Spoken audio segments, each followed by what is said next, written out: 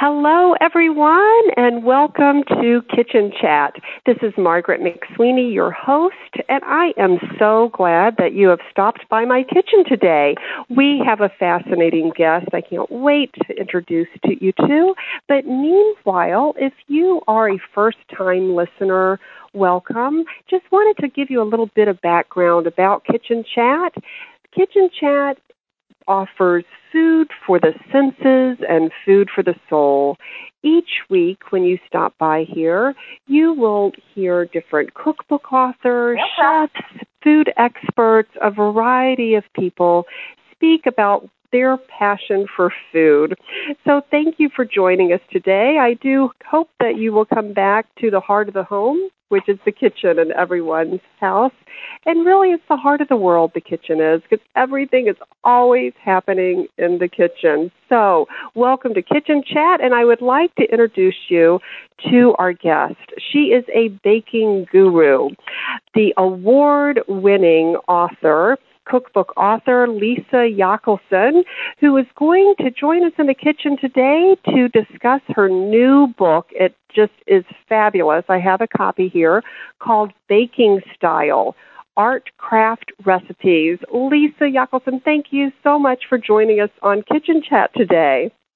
I'm so happy to be here, and it's a rainy day on the East Coast, but, the oven is still going. It provides that warmth, isn't it? It's also the hearth of the home, the oven is. That's true. And it's the heart of my home as well. Yes, definitely.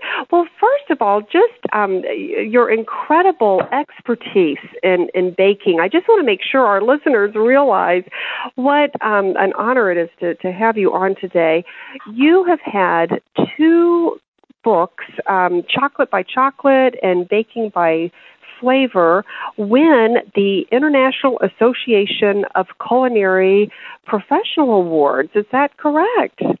That's right. Well, Chocolate was my previous book, which is published by Wiley about 6 years ago. Mm-hmm. And yes, it won the IACP award for the best baking book. And a few years before that, my book before Chocolate, Baking by Flavor, won the IACP award for the best baking book.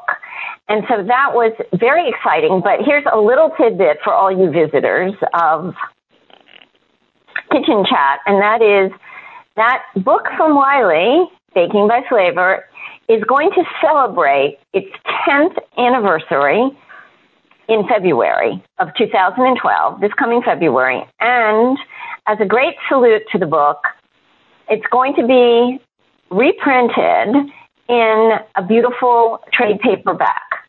It has had multiple printings as a hardback, but now it's going to be printed with the award sticker on it in trade paperback and available at booksellers and online. So that's really exciting. And of course, it's really wonderful to have a book that's 10 years old that still sees the light of day. Yes. Oh, congratulations. So definitely, everyone, reach out and get a copy of that book. And the books are available at local bookstores as well as on your website. And I do want to direct our listeners to your website, which is BakingStyleDiary.com, BakingStyleDiary.com. I will also have a link to it on the Kitchen Chat website on webtalkradio.net. So congratulations on having your 10-year anniversary with the Baking Flavor book. Yes, but... And I just wanted to say that while the books are available, just to clarify, the books are available at major booksellers and online, not actually through my website, although there is a purchase the book page, which will then help you out to search the links that go to the booksellers. So I don't sell books, but there is a huge page on BakingStyleDiary.com that shows you all the different places the book can be purchased. All books, all three books. That is great, and especially that anniversary edition with the award-winning sticker, too. That's going to be terrific. Well, it's really exciting. Yes. Back to baking style. Oh, listeners, you're going to have to get a copy of this. It is just beautiful. I mean, it looks like a cake almost. The bright pink.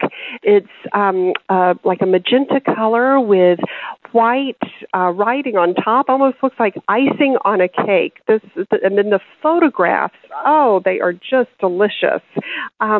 So, Lisa, how did you put together? I mean, there are like hundreds of pages in this book of recipes and pictures. It must have taken a long time to do that. Well, baking style, as I have often said, is basically 530 pages of deliciousness. It represents a lifetime of baking put together in a diary format. There are about, well over 200 recipes and 180 full color, meaning 4-color images that really capture, as you would say, the art and soul of baking, and draws readers in to see exactly how the recipes evolved in my hands. It was a 10-year project, but as I said, references really through the essays, a way to understand how baking came to be, all the recipes and the concepts in my hands. So, interestingly enough, baking style is not organized in a traditional way, as many baking cookbooks are. Mine are more whimsically based chapters that offer a magnifying glass look into the essays and recipes that compose each chapter. For example, I have a chapter called Very Naughty. And it is very naughty because we have fudge waffles and brownies and handmade donuts, which are my favorite, and lots of chocolate cake and big, chunky, bulky, bittersweet chocolate praline cookies. That's in Very Naughty. But then there are other chapters that I would say are not so naughty, but maybe someone would disagree because they've got, they do use butter, which I love. Butter is one of my very favorite ingredients. Aww. So there's all sorts of butter cakes in baking style and cookies and yeast rolls and coffee cakes and muffins. So really it spans not only my lifetime of baking, but all the kinds of things we want to bake at home. And it is it's just so well written and photographed and documented and shared in what I've heard described as being a very approachable and comprehensive package. And one thing I find especially helpful, and for those who might be new to baking, such as myself, you really put together so cogently the terminology of baking, because a lot of times people might be reading a cookbook and saying, what in the world is that? For example, I had never heard of the terminology blossoming. Could you? Oh, well, you think I made that up. Oh, you did? Oh. Well, yes, that's particular. Yes, I do these things on a regular basis. Let me tell you why.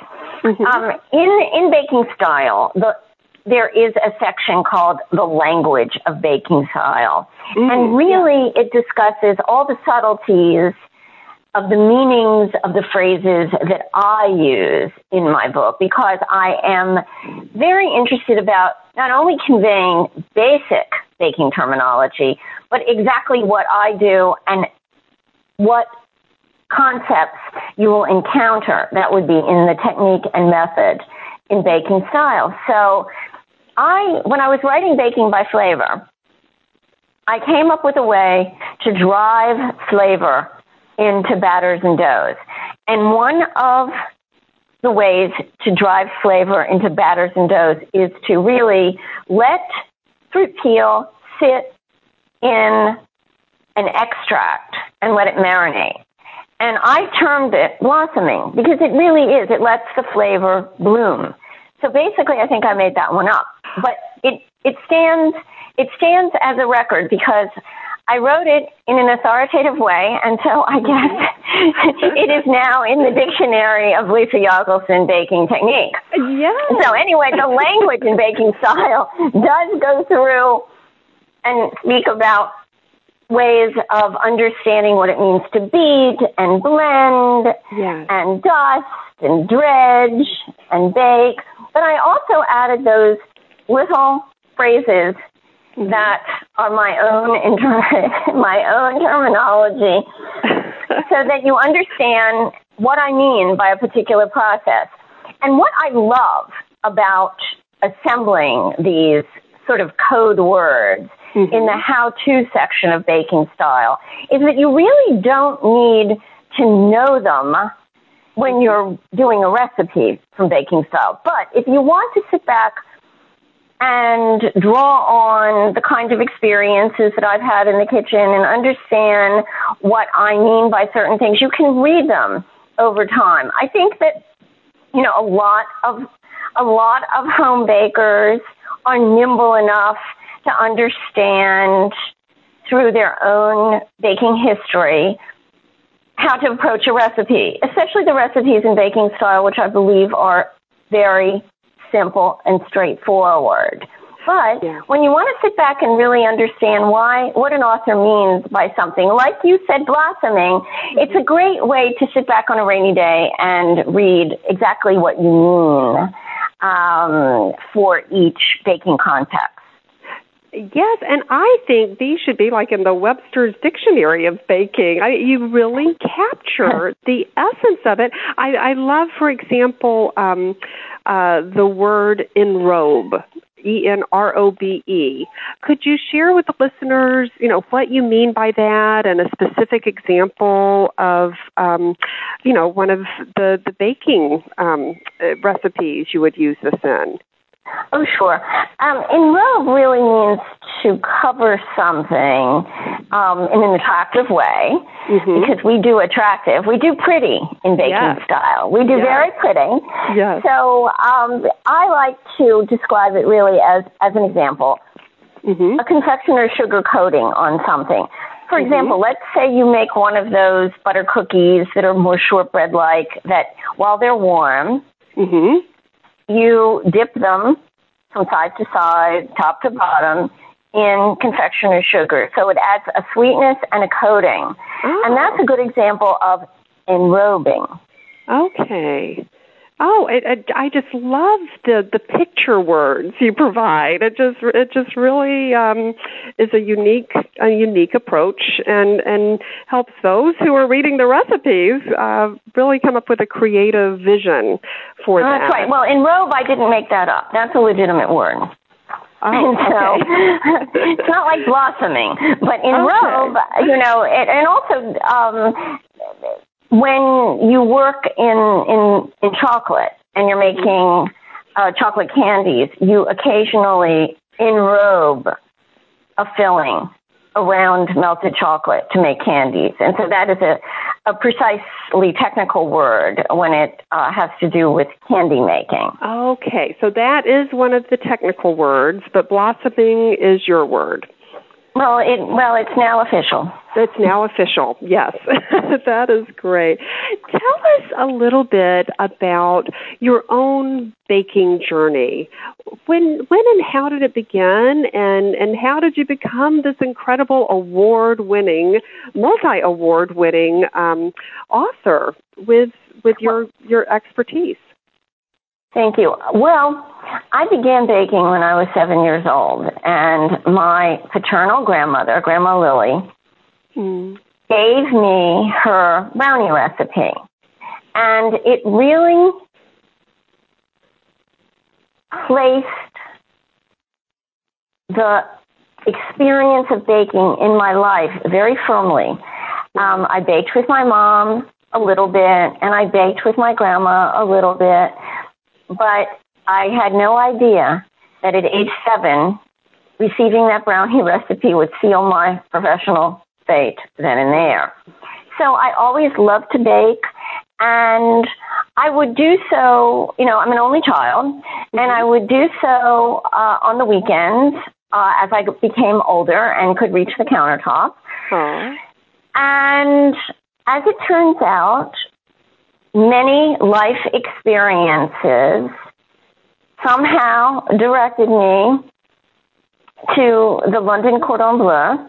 I am a college graduate of Georgetown University. I have degrees in classics and theology. But somehow I just had this vision that I wanted to be at the Cordon Bleu in London. And actually, upon return, I decided I really wanted to pursue a career in the culinary arts, specifically in baking. So I began to chart a journey into journalism, using my literary background to write about baking. And interestingly enough, a baking style is perhaps not only my most comprehensive baking book, but basically I would say the most literary of all of them, because there are 100 essays that accompany the collection of recipes in the book. So when I started out, I really wanted to write about baking, but I couldn't do that initially because somehow I got thwarted in the process. But I was intrepid. And I had to write about baking eventually, and I did. And I then began to bring my lifetime of experiences from a culinary standpoint and from a literary standpoint into my publishing life.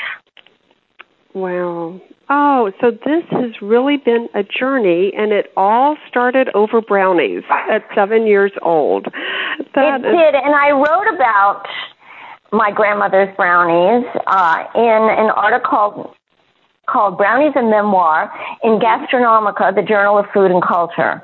Yeah. And that was the first article I published in Gastronomica. And subsequent to that, I have published other articles on baking. But basically, it was a very emotionally referenced article that explained how a brownie recipe, that would be my grandmother's, changed in my hands from one type to another, and then really became the groundwork for my own life career in writing about baking. Wow, what a gift that she passed on to you with the love of baking. Now, did you find yourself over the years creating your own recipes, or did you strictly follow someone else's cookbook? Well, over the years, it was been my mission statement to develop a host of my own formulas for doughs and batters. So I would be taking my own formulas, and as my baking life, shall we say, moved on in all different directions over the years, I then began to take my own formulas and create multiple new formulas. So one formula was based on, let's just use a brownie as an example. A typical brownie, which I basically recreated into something completely different from an original brownie recipe of mine.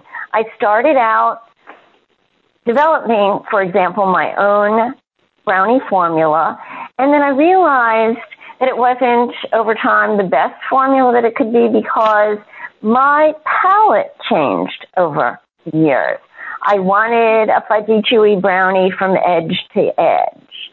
I understood that old-time recipes were baked at high temperatures, but the edges were hard, and the top was difficult to cut through. And I don't like cardboardy kinds of bar cookies. Right. So I began to reinvestigate my own recipes, including, for example, Grandma Lily's brownies. that were more cake-like. And I do make cakey brownies, but they are moister and richer than Grandma Lily's brownies. So essentially, what I did was develop a whole index of batters and doughs, and then even my originally produced recipes or formulas then took on their own life as my palate changed, as baking ingredients were available, as my travels have experienced certain things that I thought, oh, this is an interesting concept, putting this in that or that in this. And so they began to have their own life spring out of only the original formulas that I started out with. And to be honest with you, I've gotten rid of some of the original formulas and re-originated my original formulas into something that I think tastes a lot better and works a lot better for everyone in the kitchen now. That is just so intriguing, and there's such a metaphor as well as we mature, our taste and palate matures, and we don't always go back to the exact taste of our childhood. We kind of expand and add our own twist on it. Some great life lessons and food for the soul. Well, absolutely, well. But you know the memories though, the taste memories and the taste sense are still, sense as in SCENTS, yes. are still important because, for example, I still have the memory and I can, it just comes over me at every moment that I actually bake them. I still have the memory of chocolate chip cookies baking in our tiny apartment kitchen. And every time, no matter what kind of chocolate chip cookie dough I make, it's still that collusion of brown sugar, vanilla, granulated sugar, butter, chocolate chips. The memory of that still makes me think of hovering over a cookie tray of chocolate chip cookie dough when I was 10 years old. Oh. And the interesting thing is that I'm still hovering over a pan of cookie dough.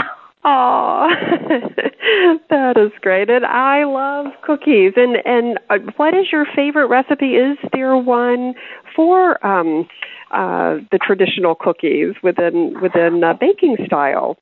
Well, I love my take on the chocolate chip cookie called When Chocolate Chip Cookies Go Butterscotch.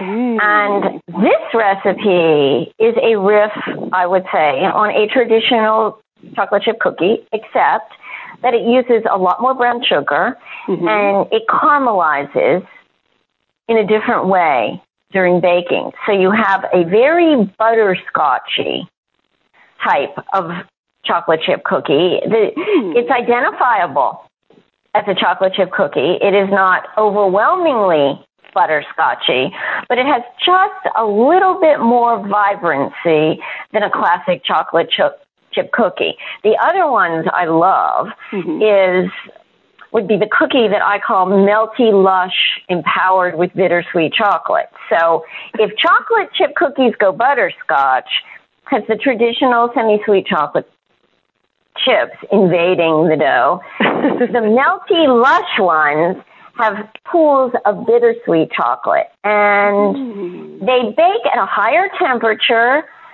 and bake a little bit flatter with crispy edges and chewy middles, and it has all that wonderful melted bittersweet chocolate, those pools of it all the way through the cookie. And, of course, you just have to have each of them freshly baked. Oh, yes. I can taste it now. This is getting me really hungry. Well, you know, I do call that recipe chapter in Baking Style Bundles of Joy, because if you look at it, if you look at the image, I've actually baked all those cookies for the image, and they really are bundles of joy. It's a massive amount of cookies. There are 4 different kinds of chocolate chip cookies in the bundles of joy. And what happens is that if you will read that essay, you will see that each recipe inspired the next one, and I could barely stop. Wow. Oh, and this, within the book, and I just love how you juxtaposition the essays with the recipes, and it's just, it reads like, I don't know, almost like a novel of baking. It's just so well, it's my diary, and it's a scrapbook kind of book that, that if you were to sort of chart your cooking or baking history and annotate the recipes that you love the most, you would perhaps come up with a 530-page book of baking recipes. But really, one of the most exciting things that I was able to do for all the readers of Baking Style is to provide a diary template for turning your recipes into your own personal diary. And toward the end of Baking Style, you will be able to see that kind of template, which really allows you to scrapbook your baking memories. But even if you don't bake exclusively, you can scrapbook your baking and your cooking memories. And really, I have describe this kind of diary like a patchwork quilt. There are many pieces that are stitched together that, when they're taken as a whole, present a larger, complex pattern. Right. So Baking Style, my book, can then be extended to anyone creating their own scrapbook of recipes. And this is how I think you should do this for the next generation. You should not only keep your recipes, but you should provide personal thoughts and observations and create a journal, because it's very meaningful to see where recipes came from and how they change in the hands of the cook. And that is just so profound, and that is a great idea. And I think part of it is the honesty, at least for someone that is not by any means a guru of baking like yourself, to include the fiascos. Like the other day, I was just so busy, I got distracted, and I burned the chocolate chip cookies that I was going to send to my daughter in Boston at college. And I just felt so terrible, but, it happens. The mishap. Well, I do recount my own baking haphazards, because I've had them in my life. Yeah. And interestingly enough, there was one experience. Should I tell you about this one? Yes, please do. That'll make me feel so much better. There was one experience that I talk about in Baking Style that has to do with my foray as a young child into yeast baking. And, of course, there wasn't a lot of information on yeast baking available, and my mother was not a yeast baker, and my grandmother had since passed away. I don't think she did too much yeast baking either. And so, but I was, a very precocious child in the best sense of the word, and I wanted to bake rolls. So I made some dough. I persuaded my mother to buy yeast cakes at the market. Made some dough, and I think I doubled or tripled the yeast. Something like that. Oh, wow. And it overflowed the countertop, and it went into the dishwasher and gummed up the seals and rendered the appliance, in a word, junk. So we had to get a new dishwasher. And then after my mother got over that fiasco, I insisted on buying lots of butter because I was into shortbread. But then I stopped that, because how much shortbread can you really eat in a week? And I was back to yeast. So all these things, and even in my own home, in my own kitchen, there are funny little incidences that have made my baking life very interesting and bring me back into reality every once in a while. Like the time I miscalculated when some rolls would be ready, and I miscalculated it by 12 hours. Oh, no. So I was up until about 5:30 in the morning trying to figure out why these rolls weren't rising when it was actually supposed to be a 12-hour rise, and I miscalculated the time. These things happen, but, this is what makes for interesting stories. Yes. Yes, and you just weave together just these beautiful, beautiful culinary tales. And also, the reader takes away some excellent tips. I love the section with baking elements as well as, the baking craft and how you encourage each reader to really develop his or her own baking style. That just really seems to be important to find your own style. Well, I like to educate. I think I'm a frustrated school teacher, and I'm convinced of that. And I like to educate, and I don't like to assume that anyone knows anything on purpose. Mm-hmm. I like to begin from the beginning, and I like to explain. I like to instruct. And I like to inspire.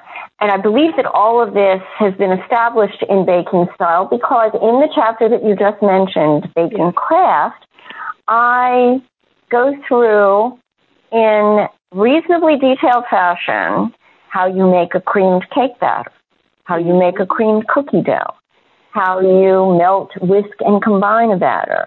What does it mean when you have a cut-in dough, like you make biscuits?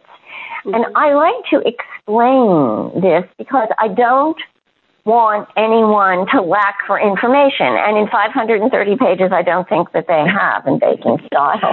No, you have provided the dictionary and the how-to along with some incredible recipes and lessons in life as well. It's just so beautifully done. And one thing, too, I think it's so important. You have, like, shaping tools, a section on that, the basics for rolling, the basics for cutting, scraping, and blending, and then talking about the specific kind of knife. I just found that so helpful.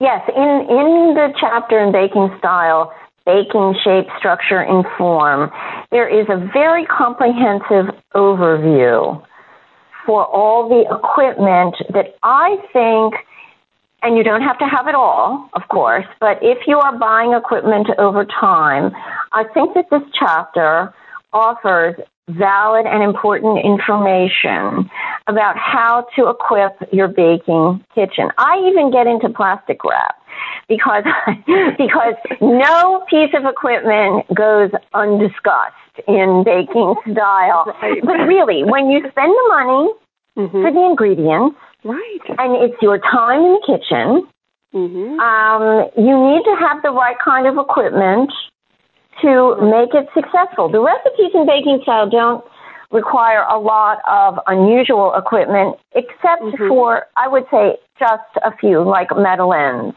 those cake-like little cookies. Yeah. But I think most of the equipment is readily available, and the specialty equipment like Madeleine pens, it is a single function piece of equipment. And I think that, in essence, that if you want to enlarge your baking repertoire, then you buy that piece of equipment, because you can't really make it, Madeleines, really, without the proper pan. A lot of people that write about baking want to tell you, in my opinion, that you can do all this kinds of swapping of equipment. And I'm fairly traditional, and also I'm a bit schoolmarmish about it, and say that, if you're going to make Madeleines, well, make them the way that they were meant to be made. The rest of it, you can be a little bit more flexible. One to pan against another. You can use a rimmed sheet pan if you don't have a cookie sheet. But really, honor the recipe and have it come out beautifully. That is great. great advice. Another interesting thing I've noticed as well, and I know we're still kind of in the actual craft and technique of the cooking, and then I can't wait to get to some of the recipes and your favorite dishes. But one thing you talk about is clarified butter, and you actually tell the reader, what clarified butter is and how to prepare it. Would you mind just talking a little bit about clarified butter, why it's important to use that as opposed to one that isn't clarified? Well, clarified butter in baking style is really called for when you are glazing the top of a yeast roll. Let me tell you what clarified butter is. Yes. Clarified butter is basically the essence of butter. It is butter which is placed in a saucepan, unsalted butter, and heated to moderately high, and then removed, and then with a very dry metal spoon, you skim off the white surface foam, and you will see at the bottom of the saucepan milky solids. The very clear part of the butter is clarified butter. And then I strain it to make sure that there aren't little bits of milky solids in it. The idea of clarified butter is that when you sweep it over a yeast roll or sweet yeast bread before baking, anything that you're baking does not come out of the oven with little blotches. It's really the pure essence of butter. I also like to use clarified butter to brush onto the surface of a baking pan when a recipe calls for buttering and flouring. I like it. You don't have to use it, a clarified butter for that. But the idea is when you do any glazing work with clarified butter, the end result is beautifully golden and pure and flavorful.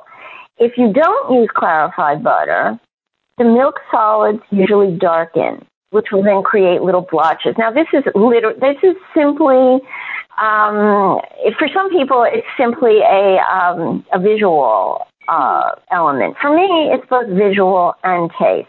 And interestingly enough, once you've made clarified butter, it keeps really well in the refrigerator. Oh. So I have some on hand now. When it cools, you keep it you pour it into a covered container and refrigerate it. And then you take off chunks, remelt it, as you need it. So this is a very interesting technique. Now you want to do this with unsalted butter, and you want to do it in quantity of 3/4 pound. Otherwise, you're going to end up with like a tablespoon of clarified butter. You just don't want to go through the process for one stick at a time because it does keep well. Right. You know what? I have just a very, very basic question, and forgive me on this, but what is the difference between salted butter and unsalted butter? And why is it important in baking to use the unsalted for clarifying? For clarifying or just in general? I guess in general, just in general. Well, first of all, the reason many bakers call for unsalted butter is that it is the purest form of the butter. Salt is frequently added as a preservative, and there can be up to at least 1/4 teaspoon of salt in a stick of butter. If you use unsalted butter, then you can regulate the amount of salt in a recipe. If you use salted butter, then you are wise not to use the salt in general called for in any particular baking recipe. So unsalted butter is pure and fresh. Occasionally, salt will disguise the age of the butter. So you won't necessarily be able to tell how fresh it is, which is interesting. And while we're speaking about butter, here's my little pet peeve. Would you like to know what that is about butter? Please. Okay. I always call for fresh, not previously frozen butter. When you are making a butter cake or anything that's a creamed batter. If you're melting butter for brownies, I don't mind if you use butter that's been frozen and then reheated or melted. But I have found through multiple scientific experiments that using butter that's been frozen and then defrosted, either in the refrigerator or at room temperature, ruins the texture of a creamed butter cake. So I'm always in favor of keeping a few pounds of butter. Well, I love butter, so let me amend that to saying many pounds of butter in my refrigerator, and that's how I do not freeze butter. I use fresh, not previously frozen butter. So basically, there are some recipes where you're just fine using salted butter, as a matter of fact. And there is no differentiation, but you really have to be careful because if you want to control, the flavor level in a recipe, you should really begin with unsalted butter. Okay. This is so helpful. And that's Lisa's lessons for butter today. Well, let's put that butter to some great use and highlight some of your favorite, and I'm sure it's hard to choose favorite recipes, but ones that the readers might really enjoy, the listeners to learn about that uses that butter. Oh, well, first of all, I do have this brownie that uses a pound of butter. Well, it makes 40 pieces, but, I think that chocolate and butter are, the ideal companions for each other. I love brownies. I love the blossoming of flavor. Now, that would be a different use of the word blossoming. The blossoming of flavor of the chocolate and the butter against each other, in brownies. Those are my favorite. One of my favorite recipes, which uses less than a pound of butter, would be and there are many. I just mentioned that there is one brownie recipe that makes this enormous pan of brownies that uses a pound of butter, but why stint on the good things? Anyway, this other one is confection brownies, and they are just wonderful. They are chewy and fudgy at the same time, and I have been known to raid the freezer at night to have a frozen brownie, because I have to tell you, a frozen brownie is a terrific snack. The other thing that I love about some of the recipes in baking style is that really they can be made in the time it takes to preheat the oven, like my cinnamon breakfast popovers. It's a sweet riff on a classic popover batter. And wow, they really pop, And it's always good when something pops like that when it's supposed to, a recipe. So I'm very happy I have these big bouffant cinnamon breakfast popovers and some Parmesan and Gruyere popovers. I love popovers. That is so ironic, Lisa, because I was actually on that page and I was about to ask you about the Parmesan and Gruyere popovers. That is such a fabulous combination. Well, it's cheesy, but it's gently cheesy because you can't overload a popover batter with cheese, or else you'll have, popover bombs of some sort. So there's just enough to get that cheese flavor in without, making doorstops out of the popovers, which, wouldn't be good in a baking book. The other thing that really took me years and years to come up with is to get rid of the cracks on the top of cheesecake. And I've done this. It took me, 15 years, I think, in my recipe and baking style for Cheesecake Deluxe. I've always made cheesecakes of all kinds. And about 5 or 6 years ago, I was challenged by one of my editors in Boston, my editor at the Boston Globe, because I do contribute to currently 2 newspapers, the Boston Globe and the Washington Post. And she had a reader send her a recipe. I believe it was the reader's mother, sent a recipe about this old-time cheesecake. It had ricotta cheese in it. And how do you get rid of the cracks? And, oh, my goodness, it's not performing like it used to. And the food editor, then challenged me, can you help this woman? And so I just didn't want to give a diagnosis on it. So I got all the ingredients, and it actually challenged me to come up with a way not to have a cheesecake crack. Now, cheesecake cracking, really, I thought it was, after many, many years of baking, just one of those things. Yeah. It obviously makes people crazy. It didn't bother me as much as it's done others. I go for texture. I go for creaminess. Right. I go for lusciousness, because cheesecake is really a custard of eggs and cream cheese and sugar. Mm-hmm. So I wasn't, too annoyed at that, but apparently this became, something of a issue for people. So I figured out how to do it. And it took me 5 years, I think, to get rid of that pesky little cracking problem on the top of cheesecakes. And you'll have to read all about my escapades with cheesecake in baking style. But one of them is getting rid of those little bubbles on the top before you put it into the oven. The other has to do with technique and oven temperature and lots of interesting things that you'll just have to read about. And I cannot wait to pour over each page. I've been reading my way, but it's like 500 pages. It's just excellent. And you can really savor each page and each recipe and each story and technique. It's just fabulous. So now I'm going to definitely look how to get rid of the seismic cracks in the cheesecakes. So that plus, how to keep the cheesecake texturally wonderful from end to end. There's a little trick about that, too. Ah. Well, and I wonder, have you seen with the enhancement of technology like the confectioner's oven and just the technology, do you think that has impacted a lot of the traditional recipes?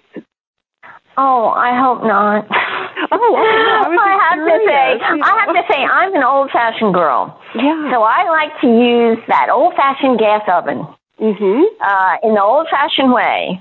Mm-hmm. Meaning, I don't like convection. I mean, I personally prefer gas. I mean, I've baked in an electric oven with excellent results, non-convection, and I currently have had for years and years and years a gas oven. And I think that while technology can be impressive and offer terrific ways to get from point A to point B, but I believe in baking, the kinds of things that we love to bake at home are best baked in the traditional way. Okay. And so I personally love to feel batters and doughs. I like to knead doughs by hand. Wow. I frequently make many of my bar cookies by hand. I don't even suggest in baking style that you absolutely have to do everything in a mixer. Right. I like to do things by hand. It's kind of enjoyable. It's kind of therapeutic. It's kind of going back to how we always did things without massive amount of electrical equipment. Not that I don't think that a heavy-duty mixer, of which I have many, are valuable.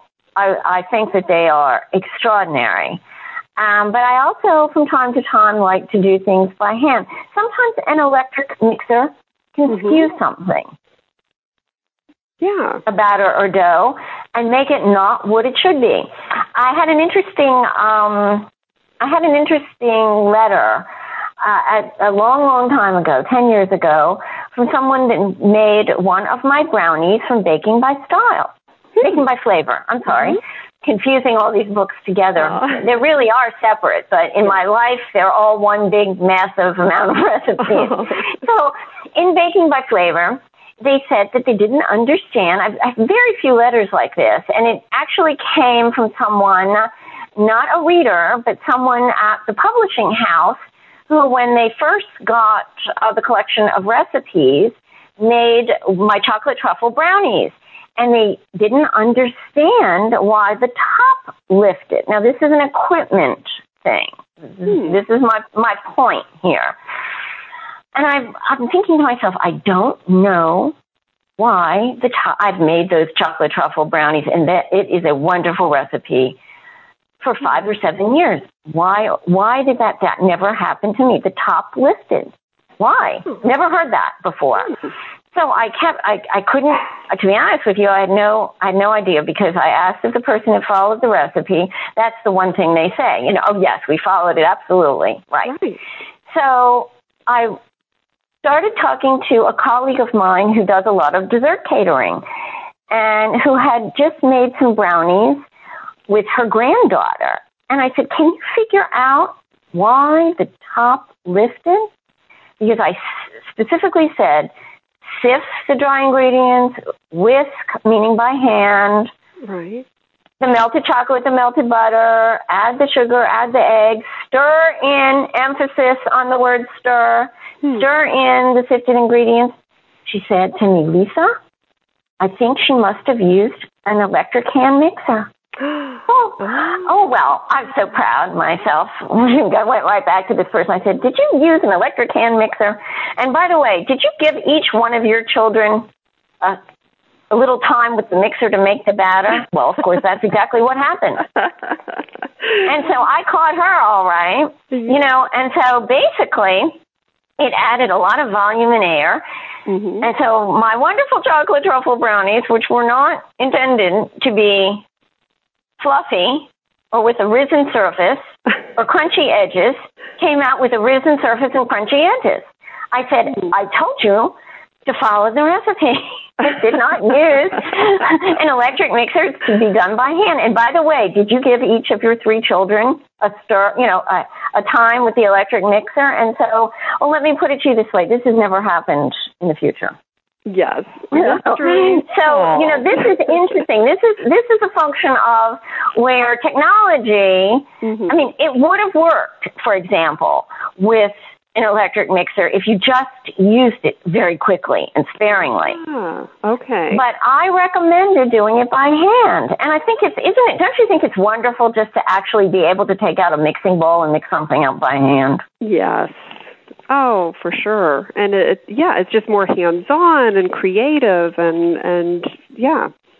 I think it's a very soothing act, making something by hand. Not that you don't want to do cakes in an electric mixer or big batch recipes, but making something by hand, I think it brings us back to sort of very organic beginnings. Yes. Oh, yes. And I remember when I was young cooking with my mom in terms of the sifting. You mentioned the sifter. Is that still widely used, or has the flour component changed where you don't really need to do that as much now? Oh, no. You always need to sift. Okay. Let me tell you a funny story about sifting. Mm-hmm. I was at a very large culinary demonstration on the National Mall called Food Expo, I believe, USA, about 5 years ago. And I was an author because my chocolate book, Chocolate, was coming out. And so it was one of those impossibly hot days in Washington, D.C., 110 degrees. Everything was under a tent, so it was probably 200 degrees under the tent. And we were all the pastry chefs and the chefs were in the back tent preparing their recipe for demonstration. And I was doing a chocolate cookie dough from Chocolate. And so they provided all the equipment, except when it came to the sifter, they gave me a sifter about the size of a soup can. Oh. So the chef that was beside me was the current White House chef. And I looked in horror at this sifter. And I didn't want to haul my equipment to the National Mall. So I said, what difference will it make? A sifter is a sifter. So he looked at me, he says, now that you've sifted 2 cups of flour, why don't you do 5 pounds with that? And so I looked at him and I said, I think they probably got the sifter from across the street at the Museum of Natural History. So anyway, I love to sift. And I do so in a very large sifter. No, I mean, I do so in a traditional sifter, the one with the little cherries on the outside. You know, and you can do it with a strainer, but I love to sift. And you know, it doesn't matter what kind of flour you're dealing with. Now we're speaking about all-purpose flour. Yes. You know, when a recipe, I should edit this to say, when one of my recipes asks you to sift in baking style, let me recommend that you sift it. And even if I recommend you're sifting it 2 or 3 times, please do that. Yes. And if you don't do that, don't write me any letters to bakingstylediary.com, because I will become the school teacher and ask you if you have sifted the flour. Flour compacts. You can measure it if the recipe says unsifted and you measure before you sift. You can measure it, and then when I say to sift, please sift. Follow the directions. That's really. And if you don't write me, because you know I'll feel sad. You know, and I don't want to feel sad because these recipes in baking style are really quite lovely. And if only you follow the directions, I think everyone will be terribly pleased at the kind of confection that you were able to whip up for baking style. Definitely. And readers, listeners, please pick up a copy of Lisa Yakelson's Baking Style book. It is 500 pages of lusciousness and deliciousness. It is just excellent. I have to ask you real quickly, who was the food photographer on this? They did a wonderful job. Thank you. Well, I did, as you have seen in Baking Style, I did all the baking. Yes. For Baking Style, no smoke and mirrors there. No. You know, wow. It all looks like it looks. Mm-hmm. And I worked with a wonderful photographer with whom I have worked for this is our 3rd book together. Wow. His name is Ben Fink. And he is an extraordinary photographer with the eyes of a poet. Oh, wow. That is just a great description, because truly it looks like you can just pick up these little, for example, I'm on the almond macaroons in an embrace of flavor and texture page. Oh, what page is that? Let me see. You know what, let me get my reading glasses on. I think it looks like it's page 245. 245. Oh, yes. That is, yes, I see. Yes. So with the macaroons, they're plump and they have sliced almonds on the top and they're chewy. Yeah. And wonderful. And it just looks like you can just pick up that little macaroon from the page and just sample it. It's just so well photographed and beautifully baked, of course. And I'm so impressed with it. And the other thing, how many, I guess, let's start with cookies. How many cookies do you think you've baked in your life? Oh, thousands and thousands. Wow.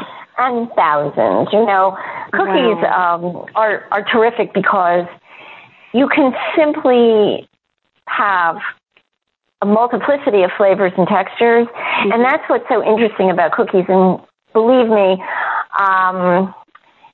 the actual number of batters and doughs, it would be almost countless, because one time I made it was an interesting experiment. One of the big snowstorms here on the East Coast a few years ago, I decided I would just make lots of cookie dough and make them in perfect rolls and put them in the freezer, and then tie the edges in freezer wrap. And that was interesting. There was a lot of snow. We had 5 feet or something like that. And I think I had 5 feet of cookie dough in my freezer, which basically was the inspiration for one of the essays in Baking Style that you can, and one of the essays is called Fresh Ahead, where you can make cookie dough and then bake it off when you're ready. And that was the inspiration for that essay called Fresh Ahead, because as I have said in Baking Style, I melt for a freshly baked cookie. I don't love keeping tins and tins and tins of things around. I like fresh. Yes. It's my favorite. Oh, well, this has just been an incredible hour of learning from the guru of baking, Lisa Yackelson, from her latest book, Baking Style. She's an award-winning author and baking journalist. And I encourage all of you listeners to go pick up a copy of this. Visit her website, bakingstylediaries.com, for a lot of inspiration, recipes, and to connect with Lisa as well. However, you've got to read the directions and sift, right? Yes, you can connect with me and leave comments and queries at bakingstylediary.com. And the interesting thing is that we at Baking Style Diary, we reach out to a large community of bakers that just love the art of baking. So we all collect together and, share experiences as well. So I encourage that. And once you read through Baking Style and read bakingstylediary.com online, you'll see how engaging everyone is together. We're very collegial, and we share information. And of course, I'm posting new essays and new recipes all the time. And now that you're armed with the information that you've got to follow the recipe, I'm sure we'll all get along just fine. Oh. Just kidding. I'm loving my readers, and my readers know how to bake. Yes. Believe me. They sift when they're told to. You are such an inspiration, Lisa, and I would love for you to come back on Kitchen Chat as we get closer to the holidays. So I would love to. Yes, I would love to. We can talk cookies and fruitcake, maybe. How fun. I cannot wait. That is just going to be wonderful. But meanwhile, everyone, please stay in touch. Visit my kitchen on Kitchen Chat each week, where we have wonderful guests such as Lisa Yackelson, who will share recipes for food and life, food for the senses and food for the soul. Please keep in touch here on webtalkradio.net. I would love to hear from you. Please connect with Lisa. And remember, everyone, savor the day.